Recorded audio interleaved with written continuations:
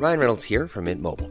With the price of just about everything going up during inflation, we thought we'd bring our prices down. So to help us, we brought in a reverse auctioneer, which is apparently a thing. Mint Mobile Unlimited Premium Wireless. How to get 30, 30, bit to get 30, bit to get 20, 20, 20, bit to get 20, 20, bit to get 15, 15, 15, 15, just $15 a month? Sold! Give it a try at mintmobile.com/switch. $45 up front for 3 months plus taxes and fees. Promo rate for new customers for limited time. Unlimited more than 40 gigabytes per month. Slows full terms at mintmobile.com. Striving for mediocrity in a world of excellence. This is the Chaser Report. Hello and welcome to the Chaser Report. It's the afternoon of Friday the 11th of February, which means it's time to check in with Sami Shah once again. I'm Dom Knight, Charles Firth here too. Sami, hello. Hello, how are you doing? I'm traumatised. Well, why? Because I just watched... Other than life in general and the everything life that in it general is showing probably throwing 90%. at us. I just watched a video of Scott Morrison playing April Sun in Cuba by Dragon on the ukulele. When I say playing, I use the term very loosely. I think massacring would be the way to put it. It's a promo clip for 60 Minutes. It's coming out on Sunday, which we'll do. We're just talking about doing a drunk reaction. Can we just play a clip of it now, just so that everyone... Yeah, let's do that. Get a sense of what it is, because it's only just come out on social media. Take me to the April sun in Cuba. Oh, take me to the April sun in Cuba. I can't remember the words. Oh, come on, Jed, get into it. Oh.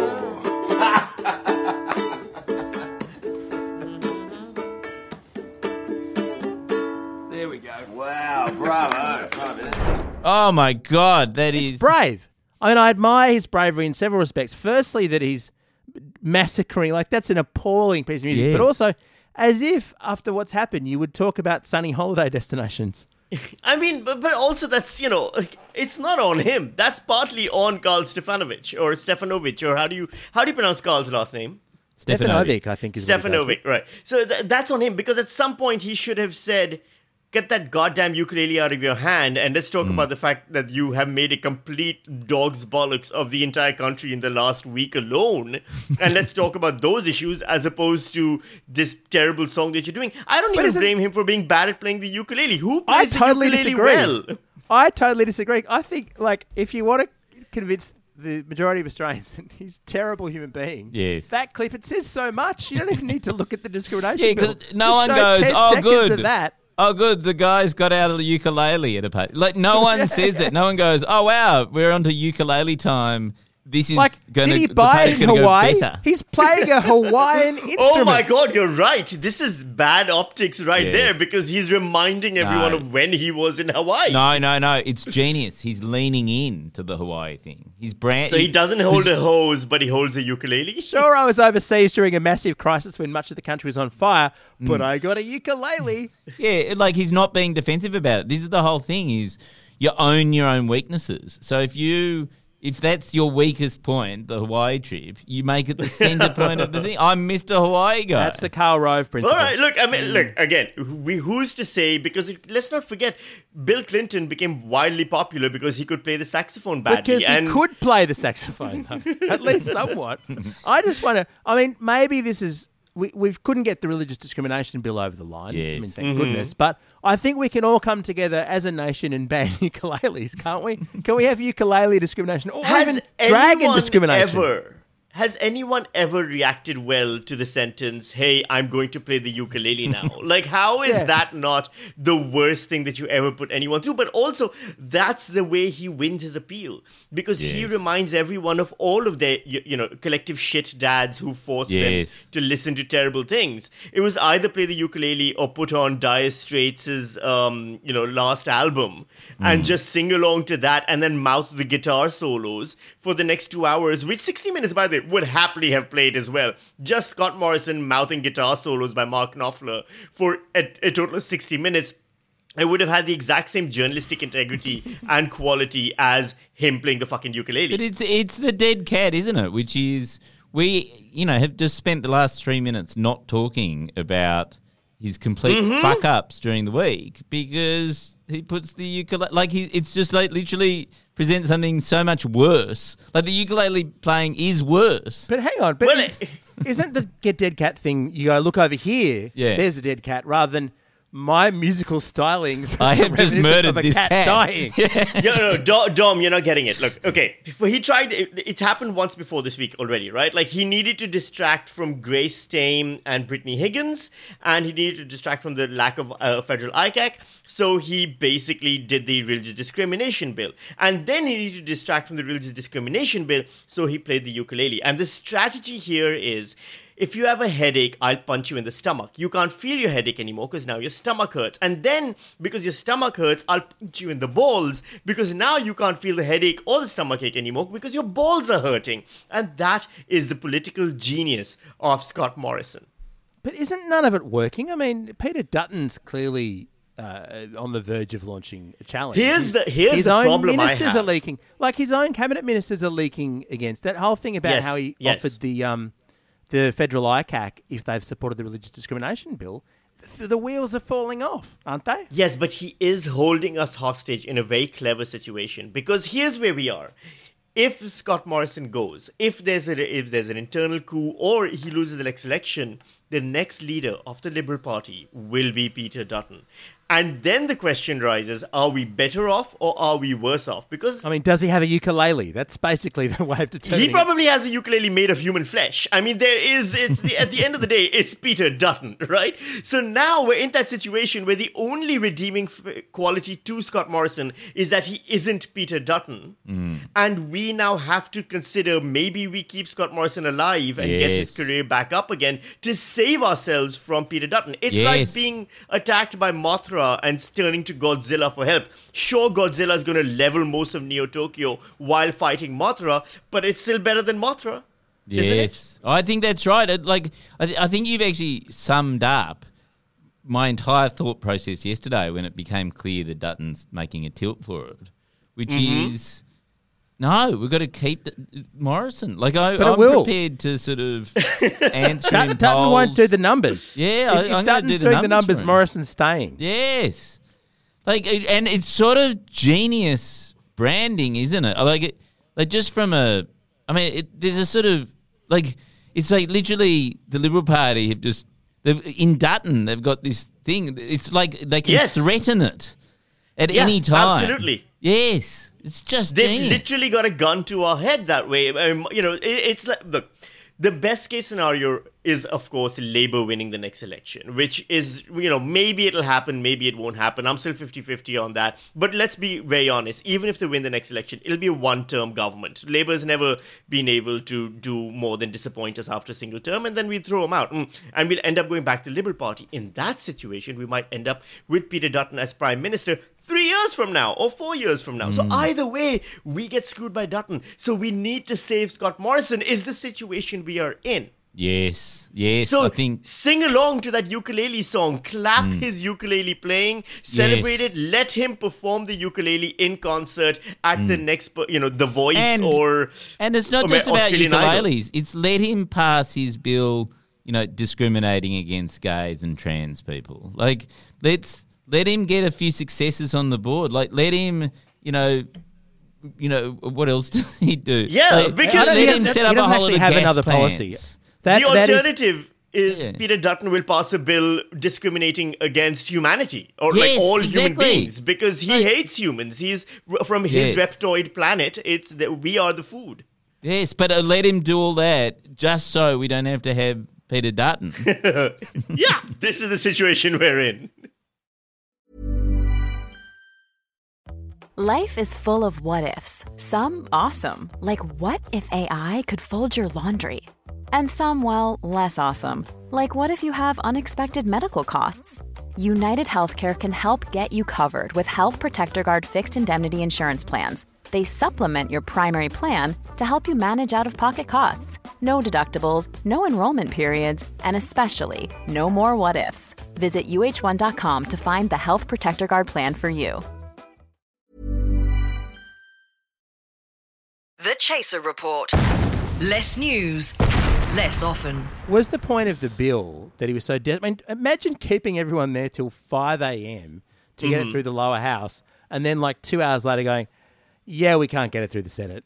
Sorry, guys, you stayed up for nothing. I mean, was he trying to do this so he would have accomplished at least one thing during the past 3 years? Because I was trying to think of the things that he's actually done during this term, and other than react incredibly late to a lot of urgent disasters, I can't think of any policies. Like, what have they actually done in this term? I think what he did was, instead of reacting late to a terrible disaster, he thought, what if I start creating a terrible disaster very late in and of itself? You know, he went from being the subject of the painting to the artist himself. And if you see the speech where, that he gave in Parliament when the bill was basically going to be shelved, he sounded despondent because he said, I thought this would unite everyone. And, what could be more obvious than a man who basically, let's see, he told Grace Tame, I bet that felt good to get it out when she got the Australian of the Year award and she gave a speech in which he wept. He, was in Hawaii and during the fires and came back and said, I don't hold a hose, mate. All of the things that he has done, told women's protesters that they should be grateful they're not being shot at. Who knew that he'd be bad at reading the room? I think is the real surprise here, is that Scott Morrison, it turns out, not a very good strategist. What does it say about our political system that even though he's such a bad strategist, he's the best strategist we have in politics in Australia? Although you do have to admire Anthony Albanese's week. Like, he's had a good week. Yeah. I mean, if the objective is to not do very much except for fairly on-point motherhood statements, it was a good week. Yeah, it was for Albanese. It was a good week, and I think we have to qualify that statement. It's like that kid in class who's just not very bright, very sweet. Usually eats the crayons, smells his fingertips a lot after putting them in his underarms, and he comes in and he does 2 + 2 on the board and writes down 5, and you're like, that's close enough. It's not a 4. But it's close enough. It was a good week for that kid. But Sammy, I reckon I just got a little bit annoyed with the Twitterverse this week because most of the commentary on it was people complaining that Anthony Albanese was not in the Greens. Like, it was basically going, why doesn't he do the exact same thing that the Greens want him to do? Why doesn't he behave exactly like a Green? And it's like, because he's not a Green. Like, that's the reason he didn't do that.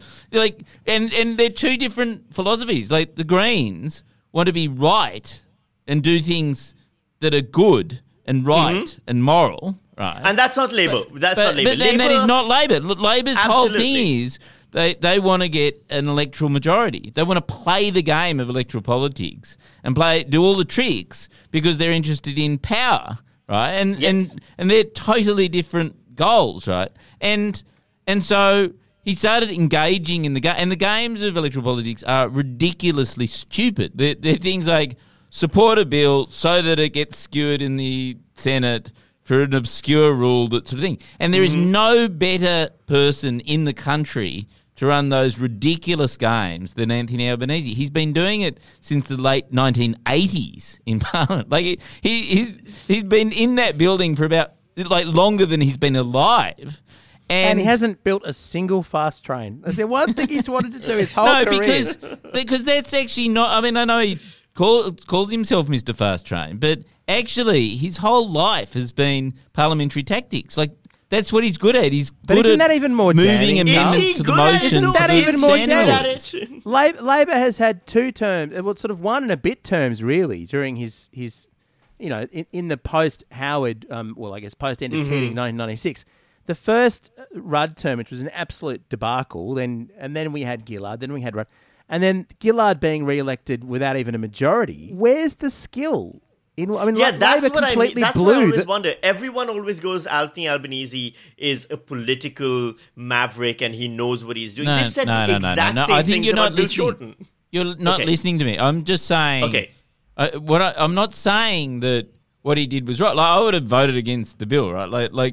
But that's not why the Labor Party exists. They exist to do all the little tricky tricks. But Charles, right? this is my whole point. And just hear me out, which is that, like, I'm not saying he'll achieve anything. I'm not saying that. Right. I'm just saying that, like, this bill was a tricky trick thing from Scott Morrison anyway. The whole point about this bill was that Scott Morrison wanted it to be rejected by Labor so he couldn't get it through, and then he could go to all these donors and complain about that and say, vote for me at the next election because the Labor Party is against religious freedom. And instead, ARVO got his entire caucus around saying, well, why don't we support both religious freedom, there is a problem about, Muslims being discriminated against. Let's run hard on protecting Muslims from being discriminated against. And let's also protect gays and trans, but not a whole lot of other people, like disabled people, from, being discriminated against. No one wants to talk about the fact that Muslims don't like gays and trans as well, which is a whole other separate issue that no one gets into. But anyway, continuing. But the whole point is this whole bill was a gamey game. Like it was solving a problem that didn't even exist. Yeah. I understand that, Charles, but the broader point is, and this is the frustrating thing about the Labor Party, is that I totally understand the notion that in order to win an election, you've got to win the majority of people or in marginal seats. You're not going to be able to get the things you truly believe in. You have to make some sacrifices in the interest of getting power. The issue with Labor is that they're crap at it. They don't manage to get power. They've been the party of opposition for in the last 120 years, Dom, which parliament has passed the most legislation? True. This is very true. Charles is right. They did end up passing that important legislation that created offshore detention centers and forced many refugees and asylum seekers into indefinite punishment. So, that is a win for the Labour government in reminding us that they are just as shit and vile as the Liberal government. And look, I think Charles's argument is it's not the destination. It's the journey. And Anthony Albanese is a master of the journey. He will never reach the destination, but God, he will walk his ass off getting there. And he certainly will never be on a fast train trying to reach his destination. Someone just buy the man a train set to put in his basement. So much of our lives would be made easier if he just had a train to play around with and would disappear for a while. But Charles, this is the thing. The thing is that Labor has not been good. Like, the whole Sussex Street, Labor right, whatever it takes, Richo stuff that worked so well back in the day, they haven't managed to play that game. They've been I think that's brilliantly outranked by the coalition. And what is interesting is that the Liberal Party is now being like the Labor Party. So the Labor Party, like everyone inside and outside the Labor Party knows that if you put Tanya Plibersek in, the Labor Party would not lose the next election, right? Yeah, absolutely. But ARVO is 50-50. He probably will lose, but they don't do it because the ALP, doesn't have that sort of Labor right machine that they had in the 80s and the 90s, which goes prioritise winning at all costs. Like, actually, we're an electoral party, we want to win. Let's actually just do the dirty on ARVO because even though he's done the last 3 years, Tanya would do it better.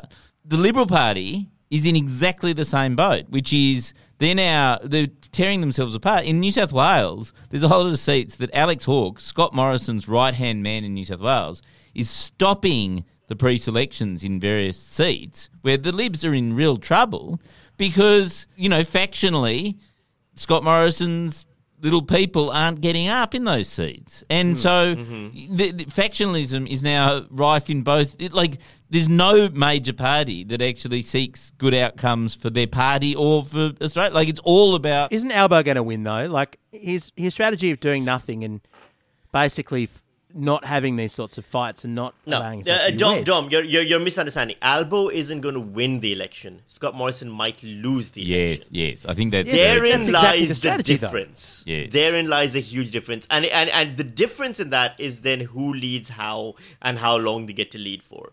So, I think... And it's all about, as, was it Caesar or something said, or Aristotle, which is that the way you come Caesar to power... or Aristotle. You're just naming old people. Yeah, old... You couldn't remember who said it.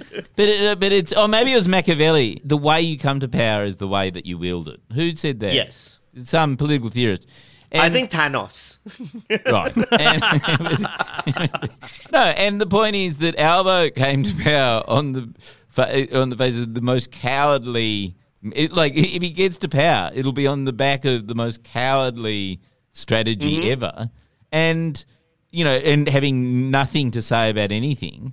Well, that's how he'll govern. We know that. Well, I mean, look, but can he play the ukulele? And I think in the end, when you're a journalist like Carl and you sit across from the Prime Minister of Australia and have this opportunity to ask him all the questions that the country has been screaming that you ask, things like, why have you done so much damage? Why didn't you take on the recommendations regarding, sexual assault and endemic behavior in Parliament? Why have you ignored climate change issues? Why have you done so much to this country that could have been avoided? All you do instead is just sit there grinning like a fucking moron while the Prime Minister plays the ukulele. I think that is the real thing that we need to remember that we got out of this week. I think you misspoke earlier, though, because I think you called Karl Stefanovic a journalist. So. Oh, yeah, fair enough. My apologies. Yeah. Yes, you're right. I meant to say mincing buffoon. To be fair to Karl, he did ask the question, just in one of the clips that's been released at this point, that I wanted to know the answer to, which is that if you lose, are you going to go back to Hawaii? Oh, brilliant.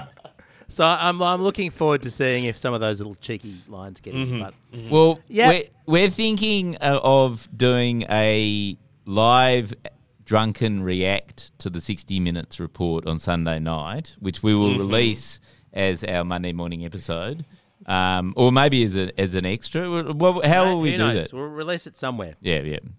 So stay tuned for that. It'll be in this feed if we actually... Unless we're too drunk to work out how to post it. Yeah, that's right. I think the real question is, will you be vomiting because you've drunk too much or because you're watching 60 Minutes? Why not both? Thank you, Sami. We'll catch you next week. Thanks for having me, as always. See ya. Argues from Road Microphones. We're part of the Acast Creator Network. And don't forget, Sami's News Weekly podcast is also available. You can check that out in your podcast app of choice. Hey, it's Paige DeSorbo from Giggly Squad. High quality fashion without the price tag. Say hello to Quince. I'm snagging high-end essentials like cozy cashmere sweaters, sleek leather jackets, fine jewelry, and so much more. With Quince being 50 to 80% less than similar brands.